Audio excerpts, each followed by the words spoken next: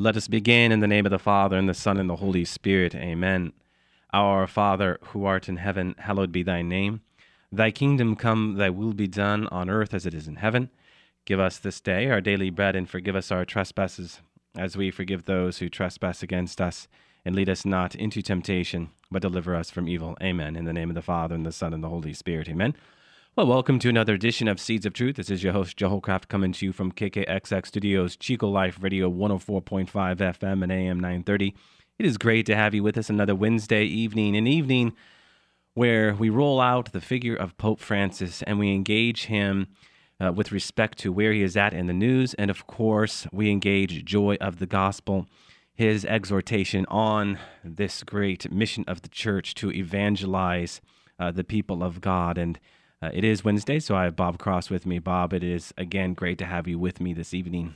Thank you, Joe. Great to be here. So, Pope Francis in the news, Bob, there's a number of things to talk about here. Certainly, I think our listening audience is well aware that he has named 20 cardinals. He has put out 20 names to receive those scarlet hats, if you will. And now, what struck, I think, most of us, just not the 20 names themselves, but also where they hail from, where they come from, because they come from the ends of the earth, literally speaking. You know, Pope Francis up on the balcony when he was elected said, "You have called me from afar." Well, he calls bishops and archbishops from afar. And one of the things he is reminding us of is what that word Catholic means. Remember, the word Catholic itself, katholike, first coined by one St. Ignatius of Antioch in 105 AD, means universal. And Pope Francis, not only because he's from Argentina, but in the election of this most recent set of cardinals, reminds us that this is a universal church. And it is right that we have cardinals hailing from Oceania and all across the map. It's quite striking, and I would say it's a good thing. And who am I to say, who am I to critique Pope Francis on such a matter? But I think this has a lot of people feeling good about the Catholic faith because we are being reminded of this global church, the universality of the church. It's so easy to think that we live in the United States, and the United States, forever seems to dominate the news, and our importance to the world, goes without saying. But I think we get caught up in that a little too much for those of us that live in the States, in not understanding that there's a big world out there, and this man, Pope Francis, he has to be the father, he has to be the Papa, the Pope for all of the entire world. Mm-hmm. And you mentioned universality. I mean, it's true. You think about how large the world is in terms of the many different cultures and the many different people. And he is called to be the leader and the father to all of us, not just those of us in the United States. Mm-hmm. Some of our, our arrogance, I guess. Yeah. Well, and there's been little critique, quite honestly, on this front, maybe because we were not as familiar with some of these bishops and archbishops who he will be naming cardinals in February. But I think people do respect what we're talking about right now, and it really is just a matter of time. So certainly that was a main point in the news over this past week. And, we haven't really had a chance to talk about Pope Francis as it relates to Christmas Day or New Year's Day. But there was an article put out by someone who we've quoted before, John Allen. He writes for cruxnow.com. He is well known in the international arena. He has been involved in reporting from the Vatican and mainstream media, so he offers some interesting insight. As we have talked about before, Bob, while we might not always agree with what he says, certainly when he speaks to objective pieces, it's worthwhile. And there were a few things that he had to say that I thought it would be good to comment on in light of what we have been talking about as it relates to Pope Francis. John Allen references a very Bergoglio Christmas in the way that he advances some of these paragraphs. He says, "By now we all know the Pope Francis brand: relaxed, hip, funny, non-judgmental, humble, spontaneous, a maverick upending the Catholic system. It's usually expressed by a picture of a beaming Pope flashing a thumbs up to an adoring crowd, hugging a laughing child, or holding a parrot on his fingers. This certainly wasn't the reputation of Cardinal Jorge Mario Bergoglio in Buenos Aires. Many Argentines are dumbfounded by the charisma he now projects. Since back home, he often came across as very sincere, but a bit of a downer. So morally earnest at times, he could seem a scold. They say he rarely smiled, something that seems unfathomable today. In that sense, the holiday season 2014 may not have been vintage Pope Francis, at least as measured by the public brand, but it was a very Bergoglio kind of Christmas. Now, I really want to take what he just said and reflect upon that a little bit, because I do believe this whole idea of, Cardinal Bergoglio not always wearing that smile to some degree is true. Now, has he changed? Well, there's something to be said about a grace that comes with the office, for sure. Okay, but there's something else going on here, and he notes it. The public brand. Well, where does the public brand come from, Bob? But the mainstream media. The fact of the matter is, it has been a very Bergoglio kind of not Christmas papacy, because the message he has been putting out there over the course of the last almost 2 years is the same thing we heard over Christmas. I mean, we've been talking about this, Bob. Listen to some of these words. Christmas Day, he talks about the suffering of children. He says, we don't see this because we are buried under the egoism of a culture that doesn't love life. And he condemned this globalization of indifference to human misery. Okay, so the mainstream media, they are going to portray this as a man who calls us to be more charitable. But they're never going to quote, or at least you will not see very often, them quoting this kind of language that we lack love because we are buried under the egoism of a culture that doesn't love life. I mean, I know he goes on in another area to talk about, once again, the devil. He never shies away from an opportunity to talk about the devil. And it's only another illustration, Bob, of what we've been talking about insofar as this being a very Bergoglio papacy, because this is who he was when he was, again, Archbishop of Buenos Aires, Argentina. And yeah, I mean, maybe he was smiling less 2, 3, 4 years ago. I would credit that more to do with that replenishing grace he received on that day he was installed as Pope. I mean, there's a singular grace that comes with being Pope of the Universal Church. That would be fair game. And we saw this a little bit with Benedict XVI. There's a lot of unexpected things that he had to say in the first few months and years of his papacy that maybe was a little unlike Cardinal Ratzinger. Certainly, he was still the same man, but he might not have been as strong as he was when he was cardinal. This is part of the grace of the papacy.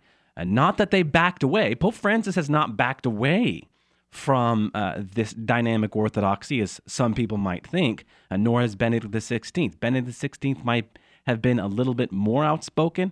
That would be a fair statement. But we have to be careful from distancing, one personality from another as a whole as it relates to when he was bishop to when he was pope. Yeah, and I would think, too, that, you think about the venues in which he's speaking or when the media is actually catching him with that beaming smile or spreading the joy of evangelization, the gospel, like what he writes. Mm-hmm. I think that this man truly is he is what, and we've said it before, he is what it is, he is what he writes. I mean, the way that he thinks. And I believe even if he has a scolding message, I think he can say it with a smile on his face. And I think it's the venue as much as anything. So he's probably no different than he was as a cardinal in Buenos Aires. Just that now he's in a venue where he understands that he is reaching out to a lot of people with the new evangelization, and he's still going to have the same message all along, that we have to live the life. We have to walk the walk if we really, truly want to be a disciple. Mm-hmm. Amen. And he is who he is. There's been a lot of other critique, people saying, Joe, there are a lot of people talking about Pope Francis being like Benedict XVI and being like John Paul II, and I'm just a little uncomfortable with that. And, well, you should, because he's not, and we would never claim here on this radio program that he is. Now, is there a continuity? Yes. That's been our point. There has been a very strong continuity from the papacy of, well, we can go all the way back to John the 23rd, of course, to Paul VI. We only had John Paul I for 33 days, but to John Paul II, to Benedict, and now to Pope Francis, there's been a continuity, but not this kind of reincarnation, but this is God's wisdom, right? This is the beauty of the body of Christ. We can go back to the original 12, Bob. Look at these 12 men. These are 12 very different men. But this is the whole idea, because in the makeup of the motley crew of men that he first picked, you have the wonder and the beauty of the body of Christ, like we have in just not these last few popes, but going all the way back as far as we can remember. There's a uniqueness to these popes, and certainly with these last few being non-Italians. And we are made to appreciate this, which, Bob, should have us looking at him a little differently, so as to ask the question, okay, Lord, why did you elect this man? Why did you call him? Why did you have that dove flying on top of that chimney when the gray smoke was coming out? Reminding us that this is an election that was guided under the inspiration of the Holy Spirit, and we should never think otherwise. Why? Let us start asking that question anew, because new questions lead to new beginnings and certainly new understanding. And I do think it is about time we start asking that new question, Bob, so that we might gain an appreciation for how God works, not how man works. God save us, but how God works, because in his infinite wisdom, not man's wisdom, God's wisdom, did he elect this man for us to see the way in which we are called to love. That's the bottom line. If we are challenged by this, then amen. But let that challenge invade your soul, because if you don't, if you're critical of this man, rejecting every message he has to offer about the way in which we were called to go to the margins, we will fail the Christian vocation. Now, does that mean we don't have a right to disagree? I'm not saying that at all. I think that can actually be a very healthy thing. But make sure that you're asking those questions and that you are disagreeing with him in humility, because when you do so, when you take up that disposition of humility, Bob, and you ask that genuine question, not the cynical, why did you do that? But when you genuinely ask that question, I think there's an answer on the other side that will lead you to more questions. And as I have already noted, a deeper understanding of God's wisdom, that he would elect this bishop of the slums for the year 2014, when all of us need to be reminded of what it means to go to those margins and love the unloved. Yeah, but it's so tough to actually, when you have opinions, and mea culpa, boy, do I have opinions. Yes, it's so tough to actually ask those questions with the deepest humility. That's a great point. But I would like to say that the thing that I enjoy the most, because it kind of ebbs and flows. A while back we were talking about, why isn't he more like Pope Benedict XVI? Or why wasn't he more like Pope John Paul, St. John Paul II? Mm-hmm. And now, we're hearing that, hey, he's too orthodox. He's too much just like them. So it just really depends on that particular week or the last couple of weeks, or what venues or what subject was foremost in the news. But I will say that, if nothing else, and this is God's wisdom at work, I'm convinced of, that the questions creates the dialogue, it creates the talk. Amen. These questions, whether you agree or disagree with what you think he said, or whether you actually do disagree with what he has said, it creates conversation. And what does conversation do? It gets people talking about faith.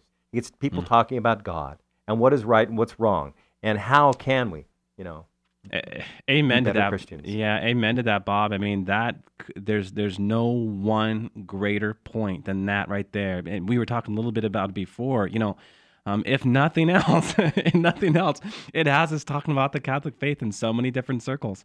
Our listening audience, I know, Bob, at least in the the local regions, is by a majority non-Catholic, and it has led me to have many conversations with non-Catholics, and it's been very good. They've been very good, grounded dialogues, and this is a good thing. This is a good thing. So as we talk about this, stay tuned and be mindful.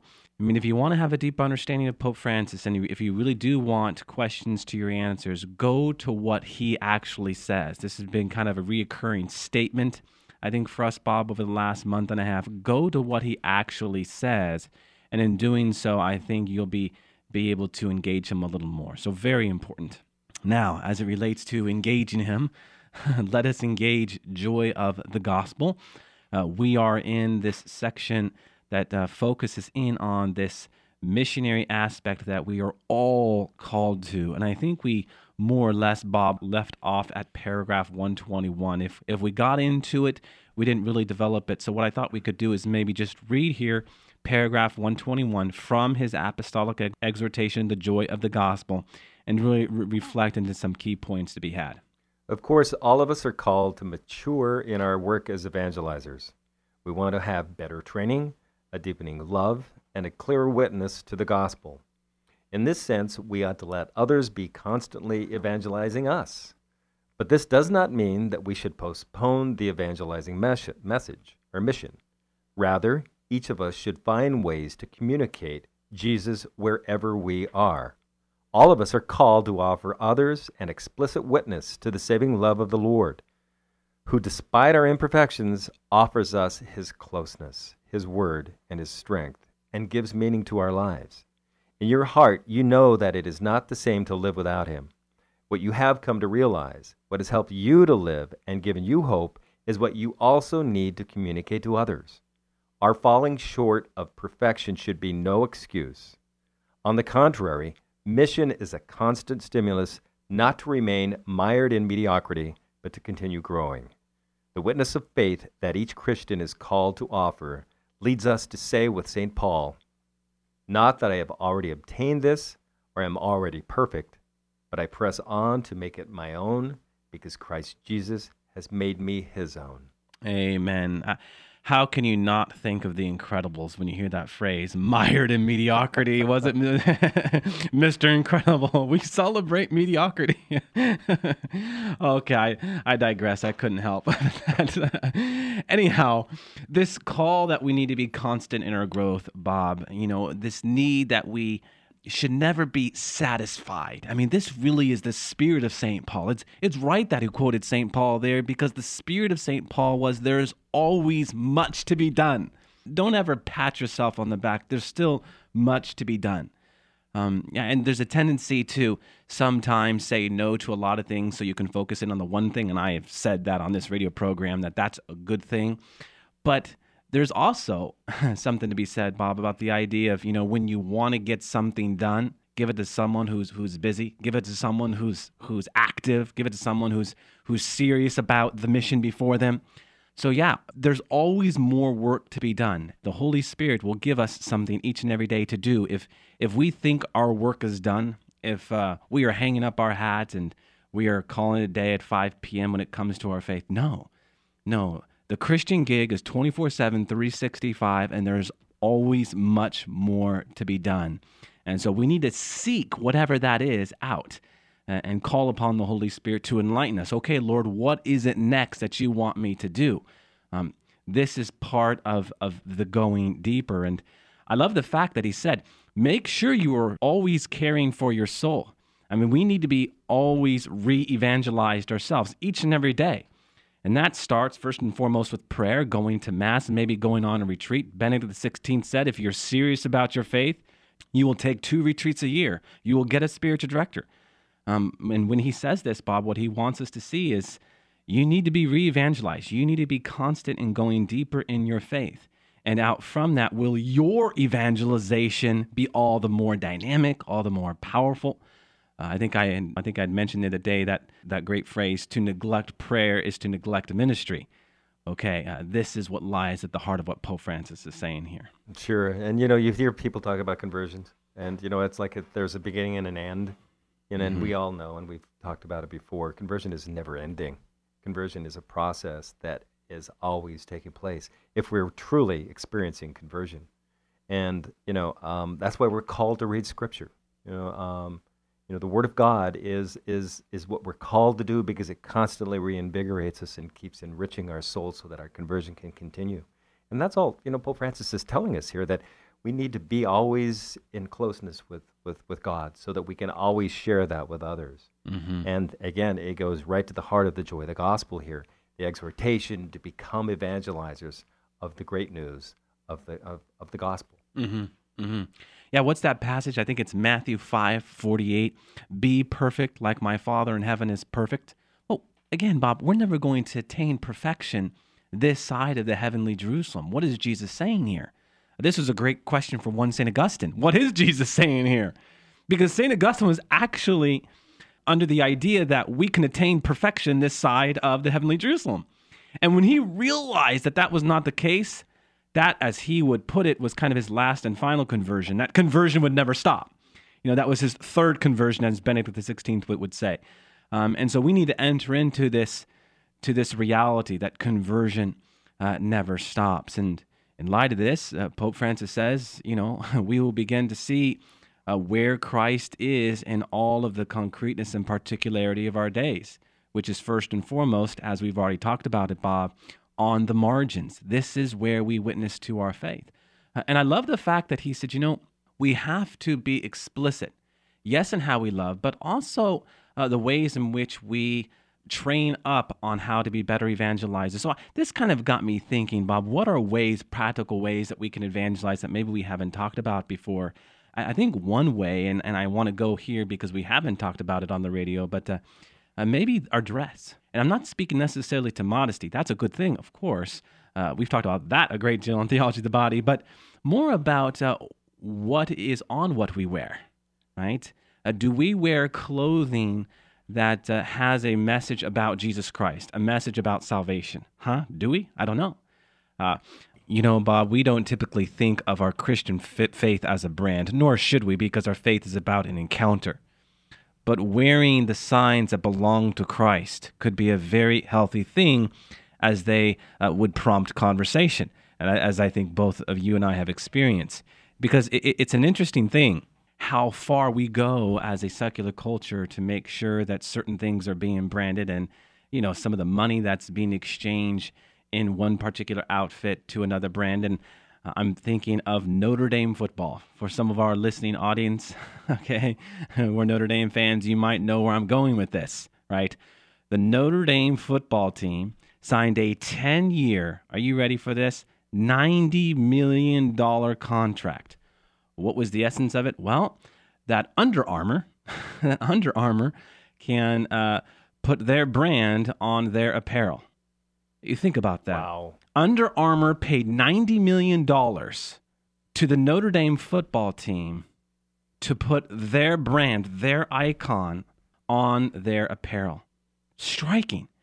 I mean, if you did not think there was an influence by the kind of brand on our clothing, think again. I think Michigan has a contract right now with Adidas, 10 years, $82 million. The 4 college football playoff teams, Ohio State, Oregon, Alabama, Florida State, are all tied to Nike. Millions of dollars there just to wear their icon. Striking. And what does it point to is, the signs that we put on our clothing are very important. They influence the way we think.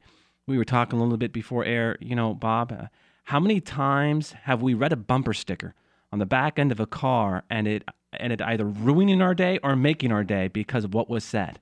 We can evangelize in ways that are very far-reaching. And to the clothing, often what I have found is it stimulates conversation. Why do you wear this or why do you wear that?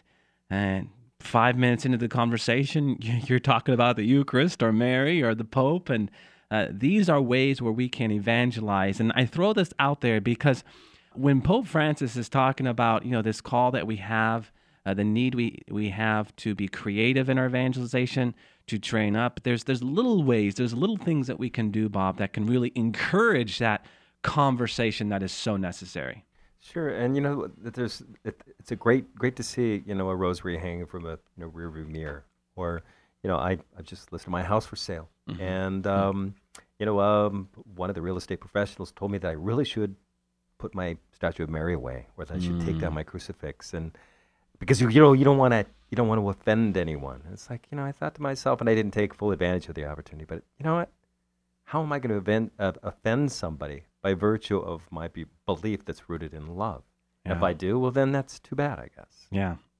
Yeah, and is God going to work in that When we Right. take down that cross, or we take down that crucifix, or we take down that piece of art that might communicate a message of Jesus Christ, how in that moment am I doing God's will? I think that's an important question to be asking. That's where we have to engage our contemporary culture a little bit, asking those necessary questions, and literally ask the question, see what the quote unquote stager of your house has to say on that matter, about offending someone, or tolerance, or so on and so forth. It's interesting. So if anybody wants to see my house, give me a call. I'm just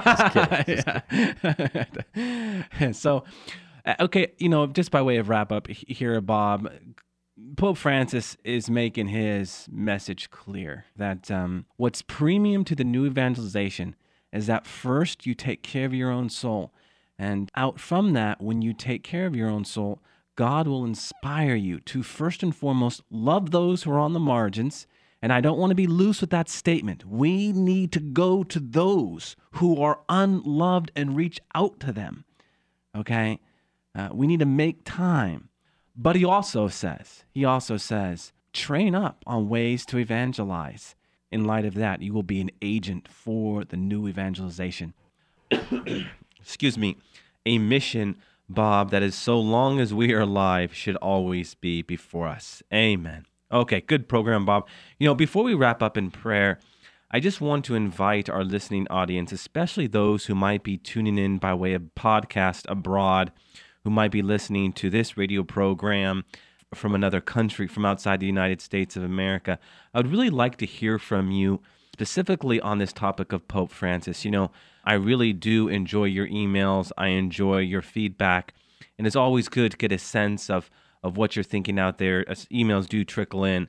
But I really do want to invite you, if you are in those countries of Brazil, Argentina, Chile, Colombia, Mexico, England, Italy, Spain, the Czech Republic, Romania, the Philippines, Malaysia.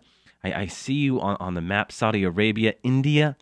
I see you listening there by way of podcast, and I'd love to hear from you. And as it's always an honor that you're taking out time, I'd love to again get some of that feedback. So thank you for the gift of your time, Bob, and let us indeed close with a word of prayer in the name of the Father, and the Son, and the Holy Spirit. Amen. Our Father, who art in heaven, hallowed be thy name. Thy kingdom come, thy will be done on earth as it is in heaven. Give us this day our daily bread, and forgive us our trespasses, as we forgive those who trespass against us. And lead us not into temptation, but deliver us from evil. Amen. All glory be to the Father, and to the Son, and to the Holy Spirit, as it was in the beginning, is now, and ever shall be, world without end. Amen. And God bless you.